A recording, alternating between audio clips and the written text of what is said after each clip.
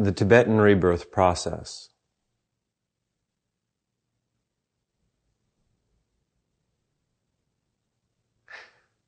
With the advent of the books of W.Y. Evans Wentz and Alexander David Neal, the peoples of Europe and the United States began to catch their first glimpse of the spirit of the land of Tibet. Up until that time, Tibetan yoga was relatively unknown in the West. And as W.Y. Evans Wentz and Alexander David Neal began to publish accounts of their journeys to those snowy regions, a small but steadily growing flame of interest was propagated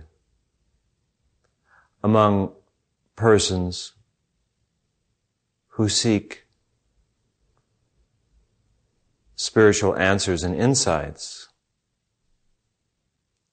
into the workings of the cosmos.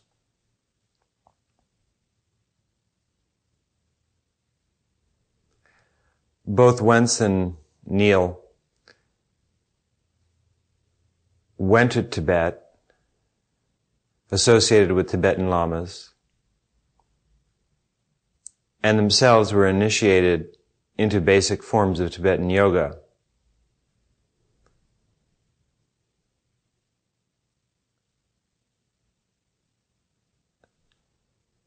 And I certainly recommend their books highly for colorful insights into these processes. However, neither Wentz nor Neal either claimed to be nor was enlightened. Both were seekers on the path. And what they tried to do was present the ancient wisdom of the Tibetan Buddhists, primarily through the translation of the ancient Tibetan documents. These translations were made by monks they had associated with. And many people have come to read these documents, particularly the well-known Tibetan Book of the Dead, and assumed that their readings of these documents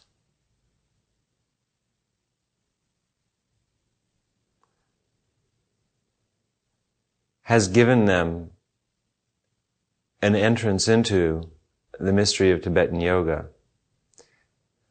It is my position, however, that most uninitiated persons who have read these documents have probably been more confused by them than enlightened by them. So what I would like to attempt to do in the next hour is to talk with you about Tibetan yoga as it was practiced hundreds of years ago.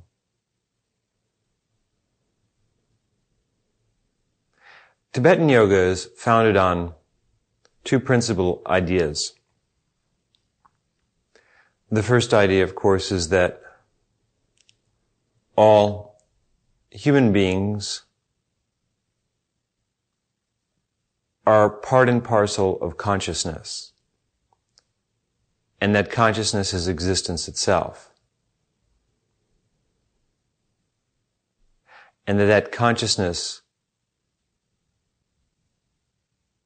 has a field of attention through which it becomes aware of different participles of reality, or eventually it becomes fully conscious of all of existence, which is, as you know, what we call enlightenment.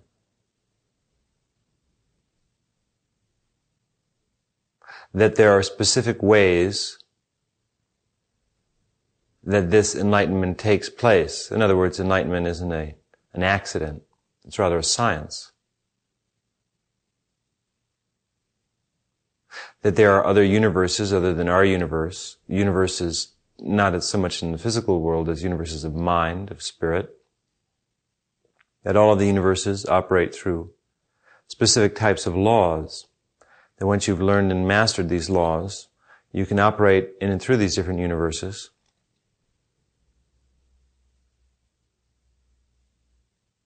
And that you are capable of uniting yourself with the void, with eternity.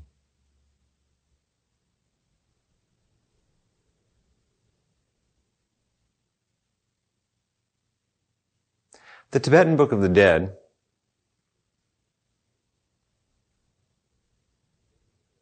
has to do with the rebirth process. The Book of the Dead discusses the various bardos. The bardos are the intermediate planes of existence that occur between death and rebirth. The Tibetan Book of the Dead is often used, or certainly was used, in recent times after the advent of death. When a person would die, a monk would come, or a family member, and for several days they would read from the Book of the Dead, with the feeling that the spirit of the deceased would be able to hear the reading of the dead. And the Book of the Dead is really a triptych. It's a AAA guide, a roadmap through the non-physical dimensions. The belief, of course, that surrounds it, or that underlies it, is that all creatures and beings in the phenomenal universe are on a giant wheel, the wheel of birth and death, and that at the end of each lifetime, you die and you will be reborn in another world. The Tibetans believe that there are 6 primary bardos or worlds into which you can attain rebirth. In each of these bardos or worlds or lokas,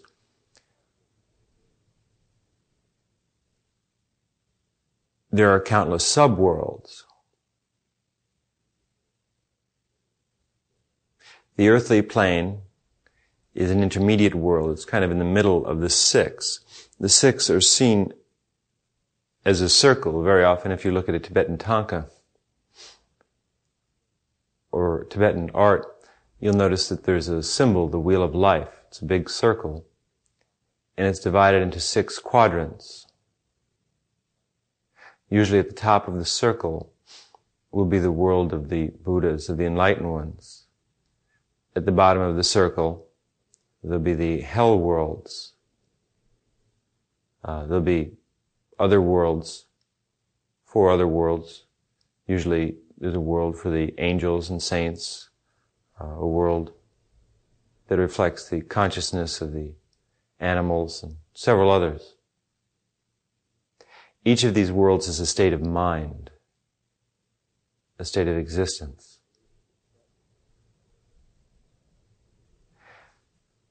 It is the belief of the Tibetans, the Tibetan Buddhists, that your next birth will be determined by the composite of your thoughts and actions in this particular lifetime and the chain of causal actions from your past lifetimes.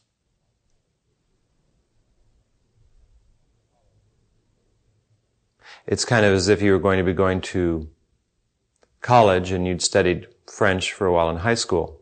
When you got to college, they gave you a placement test. And depending upon how you did on the placement test, they would assign you to a particular level, basic, intermediate, advanced class in French. So your awareness at the end of any given lifetime will determine what world you reincarnate in, what plane of existence, what state of consciousness.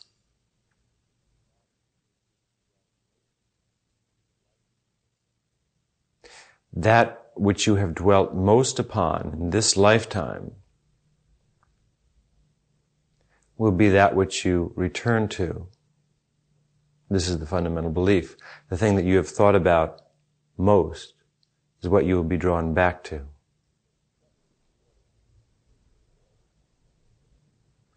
The Tibetan Book of the Dead has been construed as a book that can allow you to attain a higher birth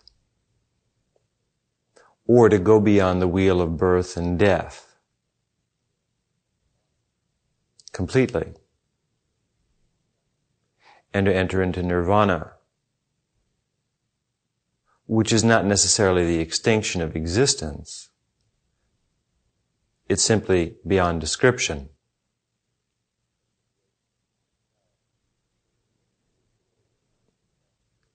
But it is away from the samsara, the world of cause and effect, birth and death, pain and suffering. It is beyond all that.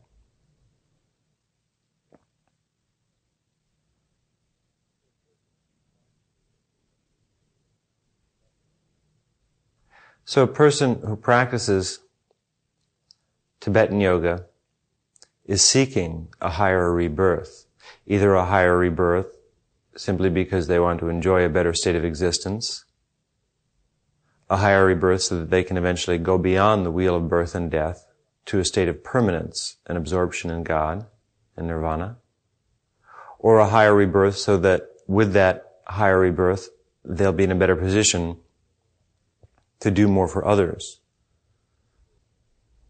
to become a bodhisattva, one who serves others and helps them to attain enlightenment.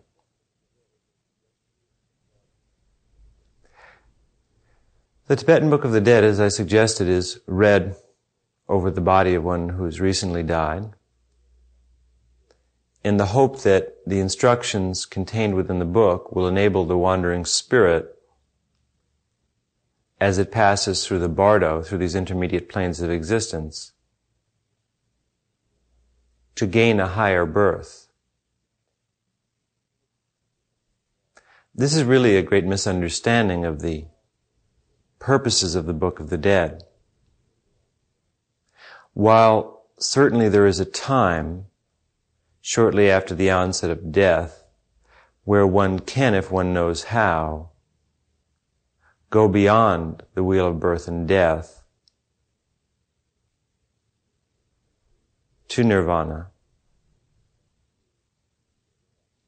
The principal use of the Book of the Dead is not to counsel you in what to do shortly after you die and leave the body. Rather, it is to show you how to obtain a higher birth or full enlightenment and absorption in nirvana in your current lifetime, not in some future lifetime.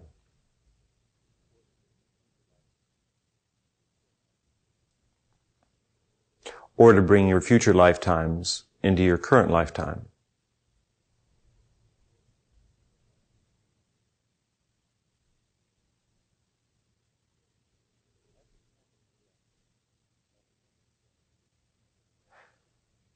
At the time of death, at the moment of death, and shortly thereafter, there is a moment when you are set face to face with the clear light of reality. In other words, you will see shortly after your death this incredible light. And this light is so bright in its appearance that it frightens most persons. When you see this light, while initially you may be attracted to it, suddenly you'll be seized with fear, and you'll try and run away from that light.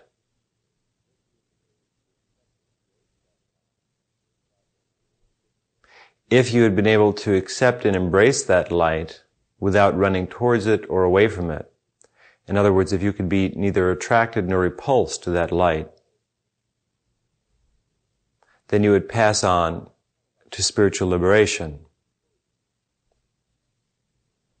It's kind of like asking you to keep your composure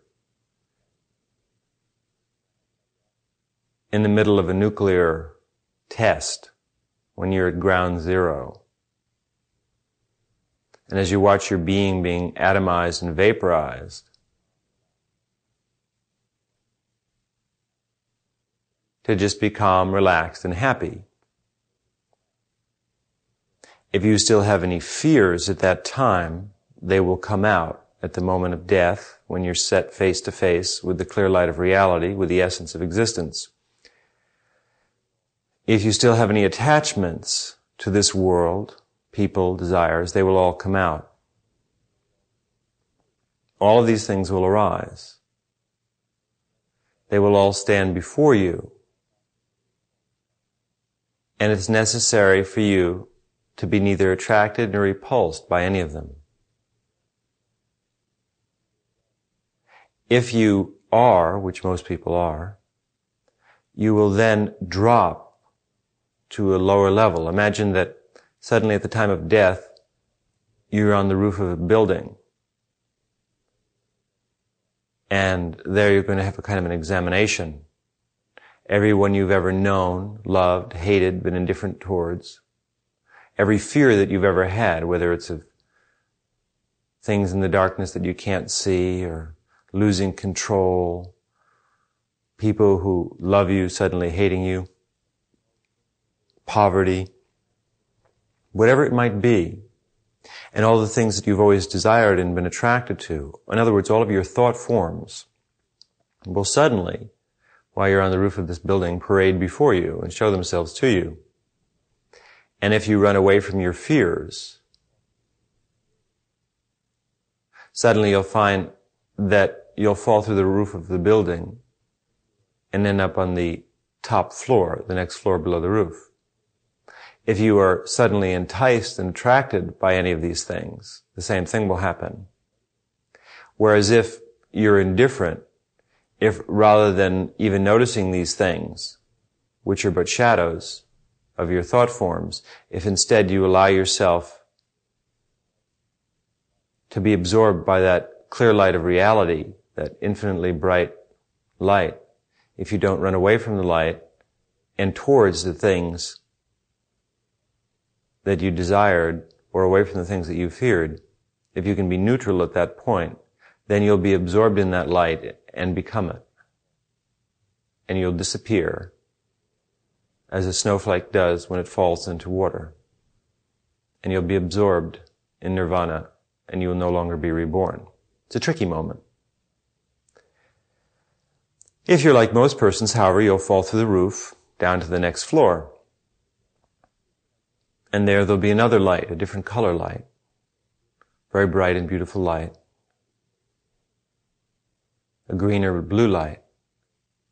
But again, it will be very strong. Again, you'll be set face to face with your fears and desires. This process will go on again and again. You'll drop from floor to floor each time you're either attracted or repulsed. You'll drop. If you can maintain on any floor, that is to say, as you are set face to face with these various visions, the wrathful and beatific visions, when you can accept them as your own self, if you can do that on any of those levels, then you will be reborn on those levels. These are the higher worlds,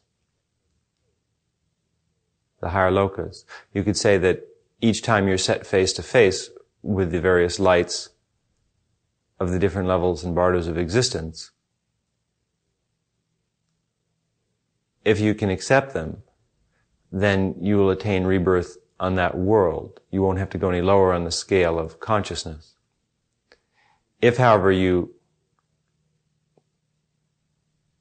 become confused and deluded, if your spirit wanders aimlessly, if you can't meditate and become perfectly still and allow eternity to just move through you, then you'll sink all the way down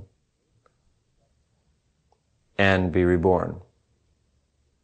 Now, even if at that point things still haven't gone well, you'll have another opportunity. You'll experience what they call the judgment. That is to say, at one point in your progress, before you reincarnate, after your last death, you will suddenly evaluate yourself. The judgment is reflected in the Christian theology in St. Peter waiting at the gate with the book of life, examining both the good things you've done and the bad things that you've done, and coming to some kind of a judgment. And if you've done a lot of bad things, I guess they send you to hell, and a lot of good things, you get to go to heaven. Well, the judgment is just a reflection of human consciousness.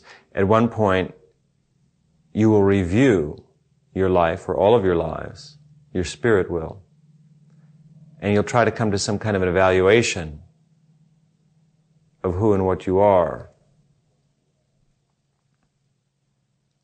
If at that time, when you go through that trial, in the sense of a courtroom trial, when you judge yourself, if you can at that point be neither attracted nor repulsed to the judgment, your own self-judgment, if you can feel that it really has nothing to do with you, even though you watch a part of yourself going through this recollection process, this measuring, am I good or am I bad? Then at that point you can be liberated and attain a higher birth. In other words, as one passes through the bardo, in between lifetimes, there will be a number of opportunities for you to select, based upon the evolution of your consciousness, if this is your placement exam, what world, what level of existence you will reincarnate in your next life. This is the Tibetan belief. However, if you do terribly on the placement exam, there's still an opportunity to get a relatively decent rebirth, which has to do with the selection of the family into which you will reincarnate, which is again a process which I shall not describe here, which, if you are interested, is outlined in a kind of a convoluted form in the Tibetan Book of the Dead. The Book of the Dead, if you've never read it, is a very extremely difficult book to read. It's highly symbolic language, very repetitive. And the Book of the Dead, as we see it today, is actually a corrupt form of the Book of the Dead, which was never written down originally, but memorized and handed down from guru to student for many, many thousands of years. The Book of the Dead was finally written down to preserve it when the lineage was lost, when the enlightened teacher did not produce an enlightened student to pass on the true knowledge of the rebirth process. It was written down so that others, as they came by the way, might understand part of this doctrine and be able to use it to their advantage. But the idea that simply hearing the words of the Book of the Dead will cause you to be liberated upon dying is absurd. This is the corruption of its intent and meaning. The Book of the Dead constantly suggests that at the time of death, what you should do is meditate upon the guru, the teacher. In other words, the Book of the Dead was not written for the general public. It is a book of the secret doctrine of Tibet, which simply means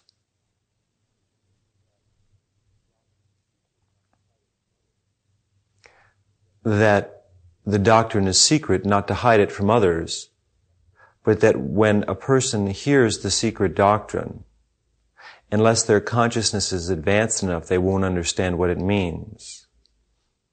It'll go in one chakra and out the other.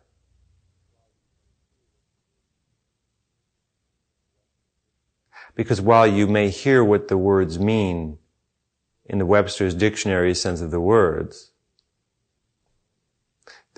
actually suggest states of being which you will only perceive if your consciousness is wide open. The Book of the Dead was intended as an advanced spiritual guidebook for persons who had reached the end of their evolutionary cycle and whom were ready to make the jump to light speed, who had practiced spiritual disciplines in hundreds and thousands of lifetimes, and now they were learning the very, very fine points of the rebirth process, whom had spent their life studying their current life with an enlightened teacher who would teach them these fine points. The Book of the Dead at that time was not a Book of the Dead. They were the secret oral teachings that were transmitted from enlightened teacher to student. They were only written down when it was feared that the way would be lost. And so as a kind of a gift to mankind, they were written down with the thought that those who read them might never understand them. They might take them on the wrong level, in other words. But there might be someone out there who did, or it might help reawaken one who had traversed these higher ranges in a previous lifetime. And when that person reincarnated, even though there might not be an enlightened teacher for them, if there was not one on the planet at the time, if they were drawn to the Book of the Dead, reading it over, it would bring back or help jar their past life realizations and awarenesses.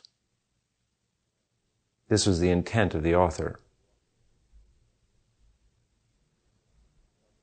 It's as if you were walking around in the world with amnesia, and suddenly you came upon a book, somehow you were just psychically drawn to it, and it was a book that talked about things that you used to know. And as you read them over, they would perhaps trigger or jar your memory and help you leave that amnesia and remember what you once knew so well.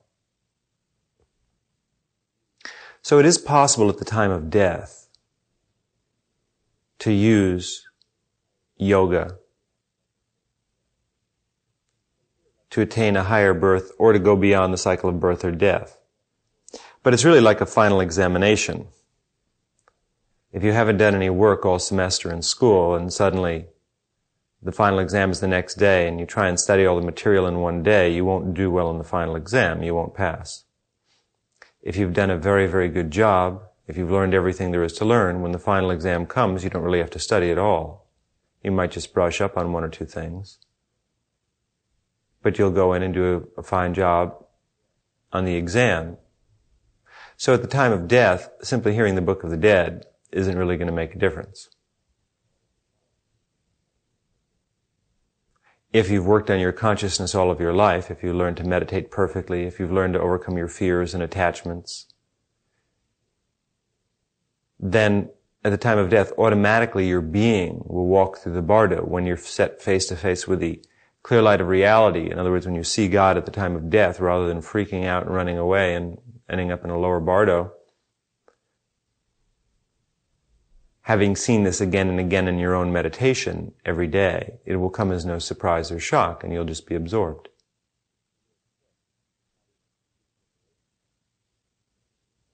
See, the real trick is not even to seek liberation from the technical point of view at the moment of death, because that's just another attraction.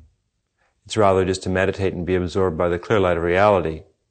And if it is the will of the infinite that you should reincarnate in any world, you are more than happy to accept that. Be neither attracted nor repulsed, not even by liberation.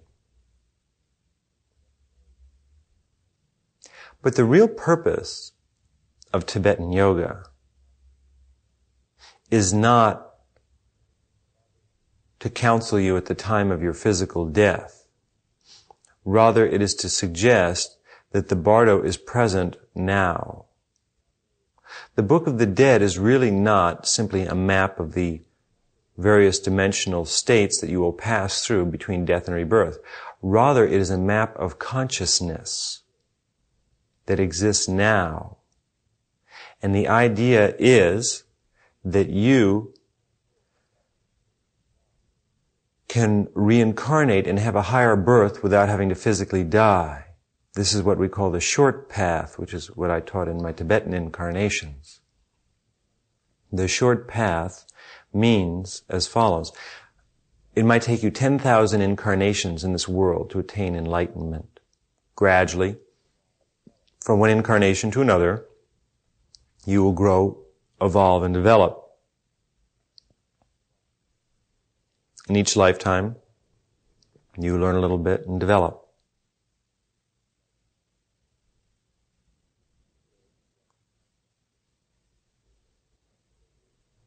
Each day, if you go out into the sunshine for a few minutes, you'll get a little sun, a little radiation. Gradually, you'll get a tan. But if you can go out into the tropics in one day, you can get a tan that it might have taken you years to develop, just a little bit at a time. Needless to say, there's a danger of burning. It has to be done just right. So the short path, then, is a way of going through thousands of incarnations in one lifetime. You see, the thing is, when you have to physically die to radically change states of awareness, it's a real hassle. Because when you die, after you go through the bardo, a little in-between zone between your death and your rebirth, it's very confusing. And once you re-enter this world, you have to go through childhood again and adolescence. And it may take you many, many, many years before you regain the evolution that you had in your last life. Or you may go through some lifetimes when you don't even come back to where you were before. Some people ask sometimes, they say, well, why should I be in such a hurry to attain enlightenment? And what's the difference? Why not take 100,000 lifetimes, since I have all the time in the world anyway? Why do it in 20 lifetimes? And there is no right or wrong in this matter. You have to just select what you feel is best. The obvious advantage to having fewer lifetimes from the point of the perceiver is that as you advance more quickly, you suffer less. Some people are under the illusion that, well, if I go through all my lifetimes really quickly, then I'll just stop living. In other words, after I finish the cycle of lifetimes and I attain liberation, then I'll be destroyed. I'll be absorbed in nirvana and I won't be anymore. And I don't want that to happen. I like life and I like living. So why not stretch out the incarnations as long as I can? It's not like that. At the time of liberation, you don't cease to be. You don't even necessarily stop reincarnating. If you want to reincarnate, you can reincarnate as long as you can and come back and aid others. Or if you just want to be absorbed in eternity, that can occur anyway. You have choice, in other words, if you want choice. Rather, the advantage is that as you even approach enlightenment, you live in a state of bliss instead of pain and suffering, as most human beings do. And also, the more advanced you are, the more you can do for others. So the primary motivation is either to get away from pain and suffering and frustration and compare the bliss of eternity, even the so-called happiest moments that most people ever experience are suffering. To go beyond suffering to joy and bliss and light, and or to be motivated by the fact that there are other people in the world who suffer. If it will take you 8 years to become a teacher, and instead you could do it in 4, if you become a teacher in 4 years, if you can learn the same amount, then you can get out in the field sooner and help people. instead of just logging another 4 years, an additional 4 years, to learn the same things. So the short path is available for those who want it, to pass quickly to enlightenment. And I teach the short path and the long path in this lifetime. But my emphasis, of course, is the short path, as I have had that emphasis in other lifetimes. To bring or cycle a person through hundreds of lifetimes in one incarnation, which certainly doesn't mean that you can bring everyone you work with to enlightenment, far from it. But you can get them a lot closer. Depends on how the individual accesses the teaching and training process. The short path is for your serious student. The long path is for your happy student. So in Tibetan yoga, what we call the Tibetan rebirth process, what we're doing then is really not teaching you how to get a better incarnation after this life ends, but rather how within this life to cycle through thousands of lifetimes without physically dying and losing all that time and awareness in the confusion of the rebirth process.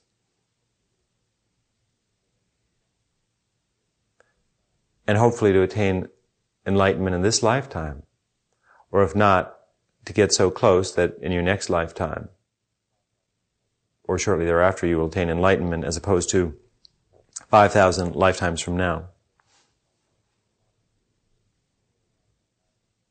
Why go through 5,000 more lives of birth, childhood, adolescence, adulthood, old age, 5,000 lifetimes of pain, suffering, transitory joys? Certainly there's much beauty in it. But since you've done it before, why keep seeing the same movie again and again? Why not make the jump? That's the voice of the short path.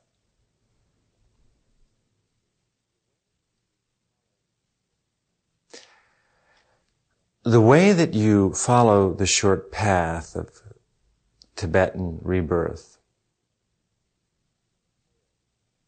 is to first and foremost declare to eternity what you want. You have to feel that the most important thing is to merge with eternity. That has to be your top priority. Then it's necessary to find a teacher who teaches the short path, to find a bodhisattva, a liberated, enlightened person who lives in this world, who accepts students and who will accept you as a student.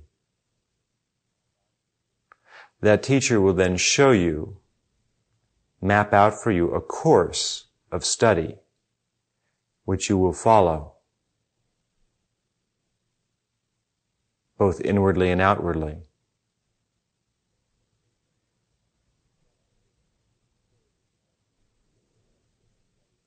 And what I'd like to share with you now is not so much what that course of study is about, because that varies from individual to individual.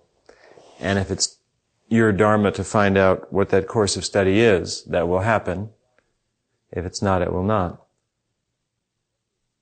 But rather to deal with some general principles which are applicable to everyone. Some of the things you learn in that process, in other words. The specifics you will only learn from your individual teacher. And only after you've studied for many years with that teacher and the teacher is certain that you are ready for them. The advanced steps, in other words. After you've studied for 5 or 10 years with a teacher and done very well, exceedingly well, in all of your groundwork, your purity, humility, integrity, self-giving, and so on. When you've really shaped yourself up, in other words. Taken the teacher's advice and so on. Changed over and over again. Then the teacher will see that you're ready. The teacher doesn't hold back from you, but you can't teach someone the advanced moves until they've learned the basic ones. So once you've mastered the basics, then your teacher, the enlightened teacher, if you have one, will one day show you some of the more advanced steps that really help you go through all those lifetimes so quickly. And of course, a part of that is simply to be around or with an enlightened teacher, because the field of energy that is generated by the living presence of such a teacher is so strong that being in it and meditating with that teacher and becoming absorbed in the light that comes through that teacher escalates you through your lifetimes very, very quickly.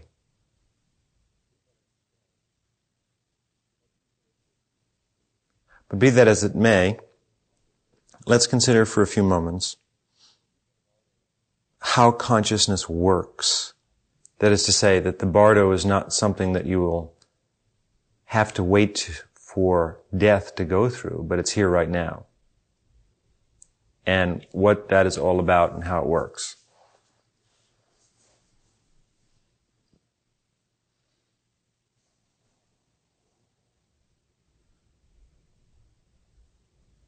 There is no time. Time is a fixation in your mind. This is the first principle of the Tibetan rebirth process. If you believe that there is time, then you will be bound by it. If you are bound by time, then you will feel that your body must occupy a causal space for a specific period of time. That is to say, since you're here now in this lifetime, you must experience what's in this lifetime. How can you experience what was in another 1,000 lifetimes if time really exists? Time would bind you to the relative conditions of this world. So you must see that there is no time. Time is an arbitrary invention on the part of the human race to try and clock and catalog experiences.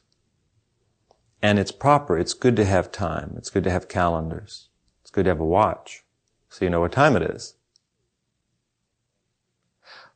But when you move into the higher meditative states, you see that that's all just a way of looking at existence. It's a useful template. But in actuality, there is no time, which is why it's possible for us to go through 1,000 lifetimes in one lifetime. We can only do that if there's no time. Time changes as you move through the different planes.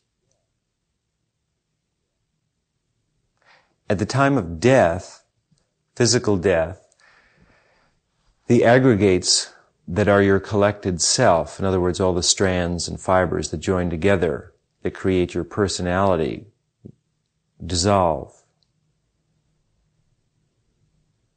And they go back into a variety of sheaths. They're reabsorbed. They go back where they've come from.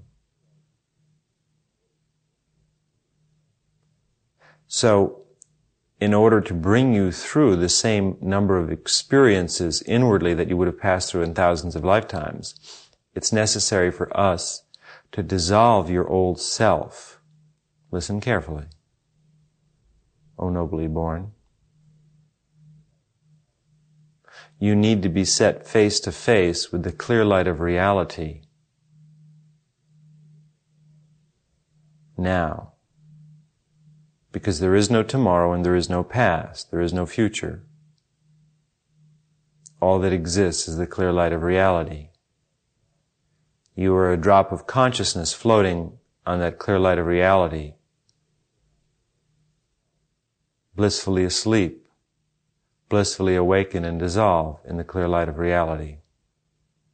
Hear these words and be liberated from the bardo of suffering.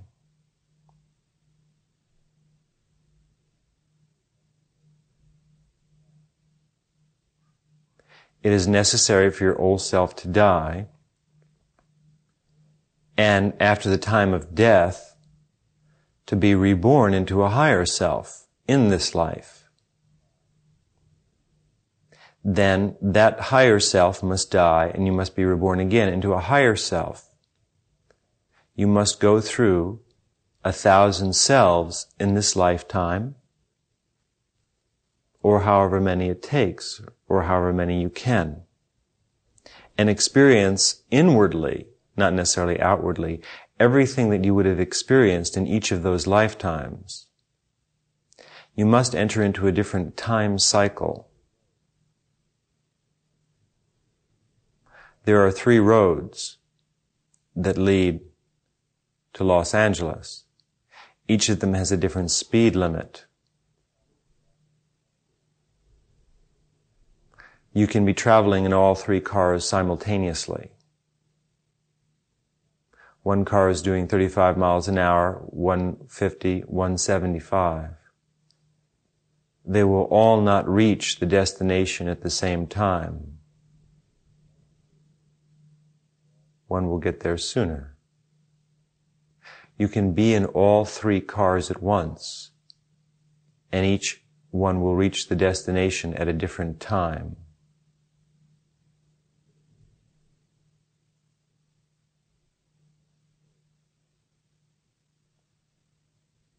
It is necessary to learn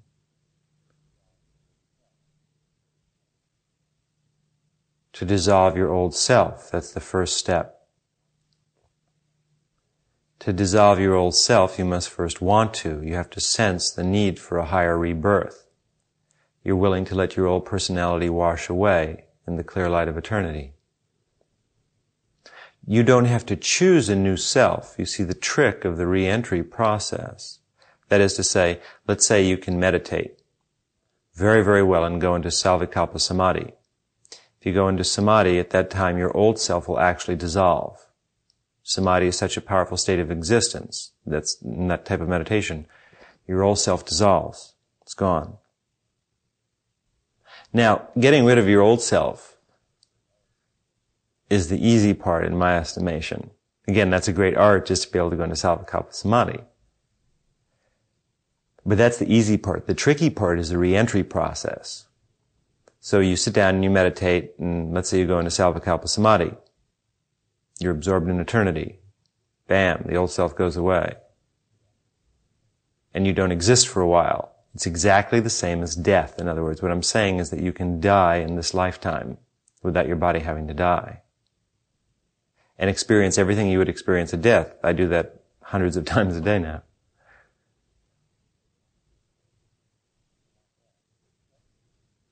But the tricky part is not that, but that suddenly there'll be a new self born. It'll be you. Oh, your memories and everything will still be swimming around. You're not going to lose all that. I mean, you're not going to walk out into the world unable to function or anything. But as the actual structure, the weave of your energies that hold you together, that make you what you are, will be loosened for a while in Samadhi. Then they will reform. Now the trick is to let them reform by themselves.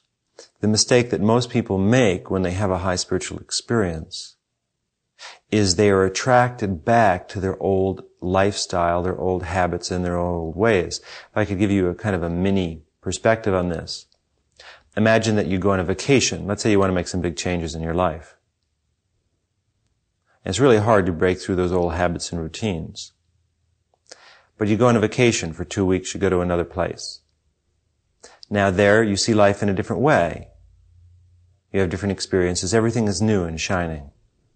And you make a lot of good decisions about, well, when I get back, I'm going to change my job and change my relationships and move to a new place, and I'm not going to get angry at people anymore, and I'm not going to feel sorry for myself. And I really see now that I've kind of stepped out of the world that I've been living in, how I can really change and really put it together. While I was there, gosh, I was so caught up in everything. It was just enough to get through the day.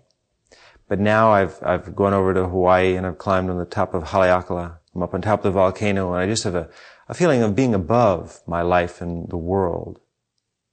I've flown up in an airplane and looked down, and my world, which seemed so important, my God, when I look down through the window of the jet, there are millions of people down there. Each one has a life as complex as mine. My life is not that important. And I can see how I want to change it.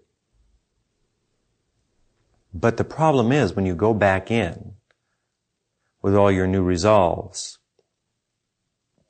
you are attracted back to your old habits. These are the samskaras, the tendencies from your past lives, or from this life. Great. Sure, you were all inspired to change that job, to move. But suddenly you get back and there's a huge bunch of bills waiting for you. Suddenly you get depressed. Suddenly you feel, well, gosh, you start to doubt, maybe I shouldn't change. Maybe I should wait another month before I try for that new job. In other words, your old habits and routines pull you back, your old desires. Because the reason that you didn't change, the reason you were a fixed self, was that you made yourself that way by what you wanted. You see, to change in spiritual discovery doesn't simply mean we're going to become nicer. Or it doesn't mean you have to give up the things in your life, your car, your house, your family. That has nothing to do with it. To change means that you have to dissolve. You, as you've come to know yourself, will go away. You have to let go of yourself and let yourself dissolve and reform in the white light of eternity. So the trick then is not going away on vacation. I mean, that's a good trick to begin with. To get into samadhi is not easy. But the trick is coming back. That's the art that the spiritual teacher teaches you. First, the spiritual teacher teaches you how to go up, but then how to come back, how to re-enter and not be dragged back into your old self, but to enter into a new one. Now, you do not actually have to wait until you can individually go into samadhi to do this.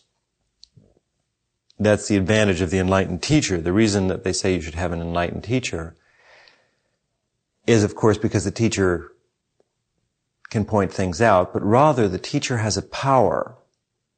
When you meditate with an enlightened person, even though you are not capable of going into samadhi yourself, if you're a good meditator, and if you've taken the teacher's advice and swept the island of your being and put yourself together and made yourself lucid and pliable and eager and inspired and happy and balanced, when you've gone through the basic years of self-discovery and not just walked through them, but done well with them, then when you meditate with the teacher, if you have a self-realized teacher,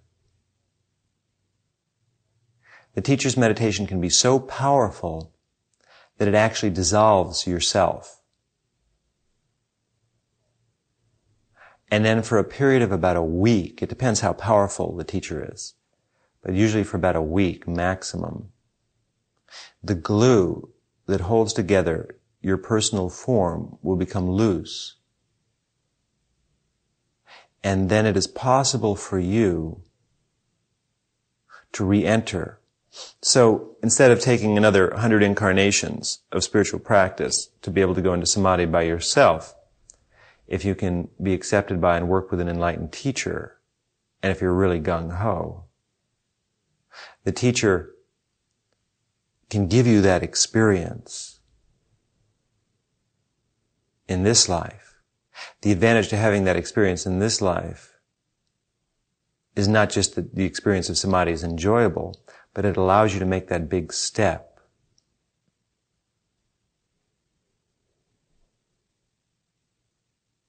And the teacher doesn't do that with you once, but again and again and again.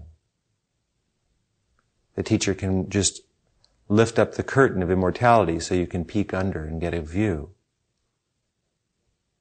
But then you have to put yourself back together.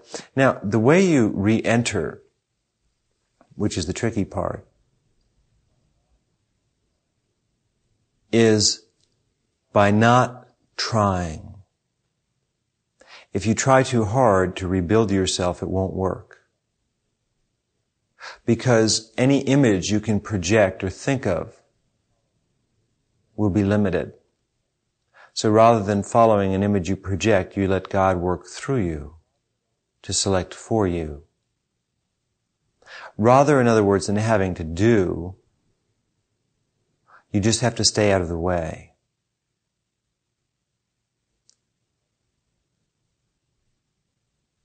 The river knows exactly how to flow. Your job is simply during that period of time to neither be attracted nor repulsed to any ideas, not to seek your old ways nor to shun them, but just to allow eternity to reorder your being. And this will be tricky. Let me give you an example. I recently took about 350 of my students out to the desert. And when I was out there, I meditated on them very intensely. and I brought them all through the Bardo. In other words, I melted the glue that held them together and put them into a very fluid, pure state of awareness, whereby they could make a tremendous transition, what I call an epiphany. Now, about a week has gone by since our journey, and now the glue is reformed.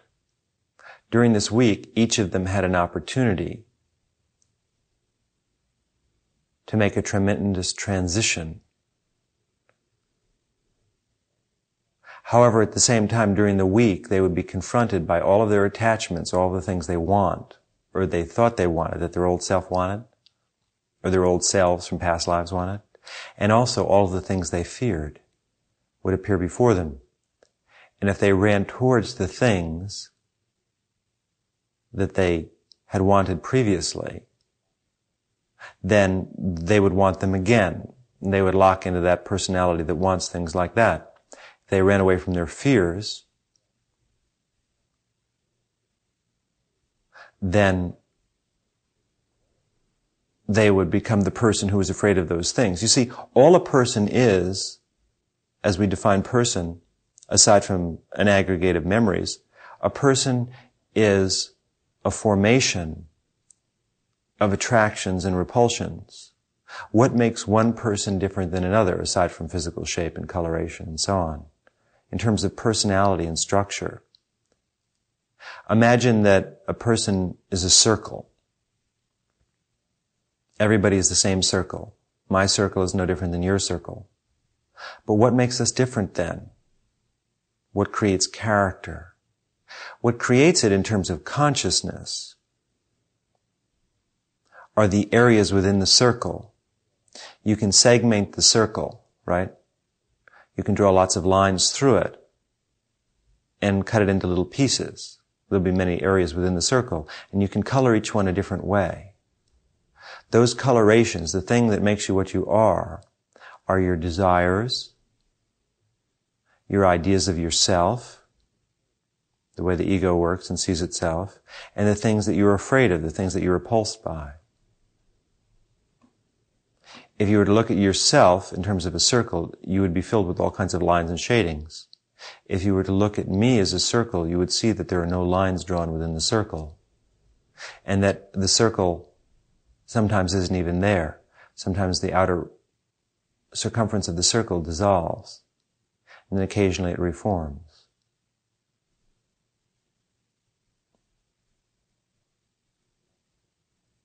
This is, if you're familiar with Zen and the Searching for the Ox pictures, the shorter set of pictures, where in each of the succeeding pictures, the ox gets whiter.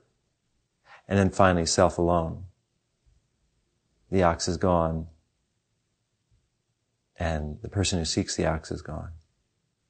It's the same principle that is espoused in Zen, just through a different symbology than in the Tibetan form. So the way to a successful rebirth, then, is by not doing, not trying, which doesn't mean that you're not active in the world and at your job and working, but it means internally, not what you're doing physically. Physically, we drive our cars and go places and so on. But while that show is going on, there's an inner show going on.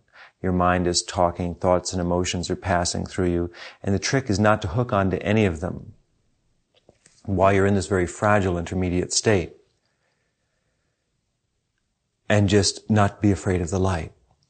Now, some of my students after their last journey have been kind of very dissociated all week. In other words, their consciousness finally reached the point they've always wanted it to. We worked all trimester with a lot of meditations to bring them up to a certain point.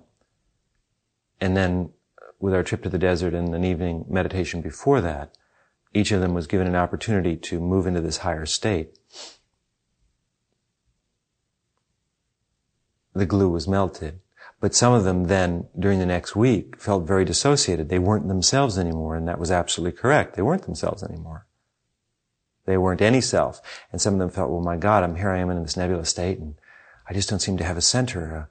And they became afraid. That's one of the fears, again, that you have to deal with, not only in this process, but when you physically die. See, again, you're trying to find, oh God, I'm out there on my own, I'm alone.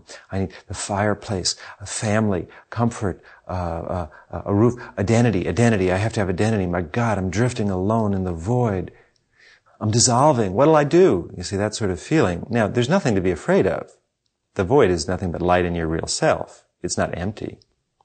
But your mind will create and project these various fears with which you try and hold yourself back from enlightenment and from absorption.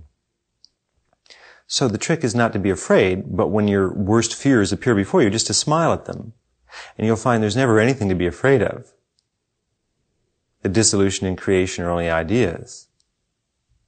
Rather, you just embrace your fears and smile at them and say, hi, oh, you're my worst fear? Oh, come on and sit down, let's have a bite to eat. And you'll find that that fear will dissolve and that there was never anything to be afraid of. There was only light and perfection in God. And you don't chase the things that you always wanted. If you're supposed to have something in your life, it will come. Or just trust that you'll always do what's right.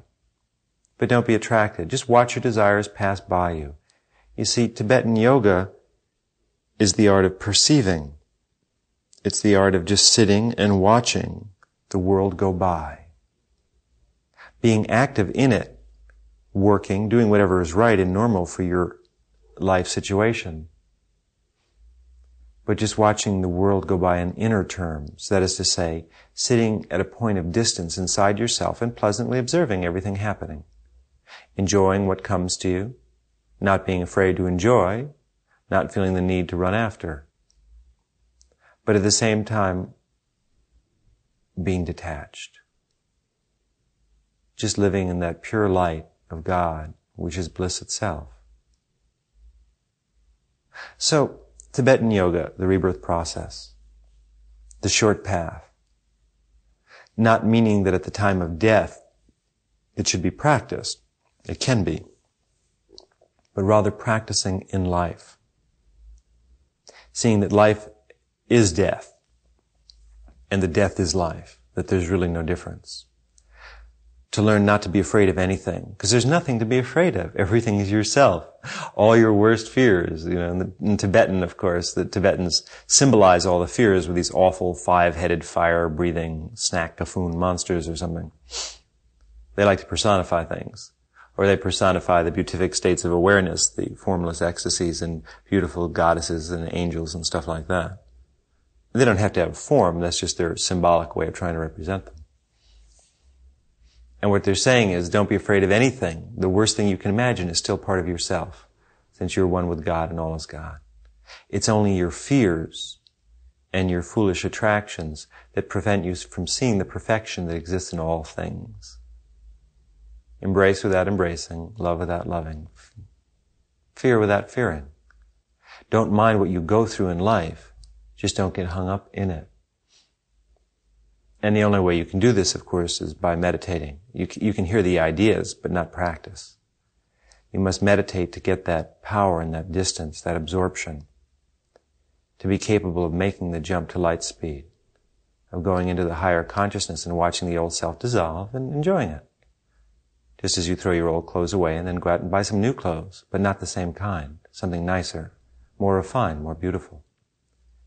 And by changing your outfits again and again and again, until finally you wear the most beautiful clothes or nothing at all, and then you merge with eternity. The Tibetan rebirth process.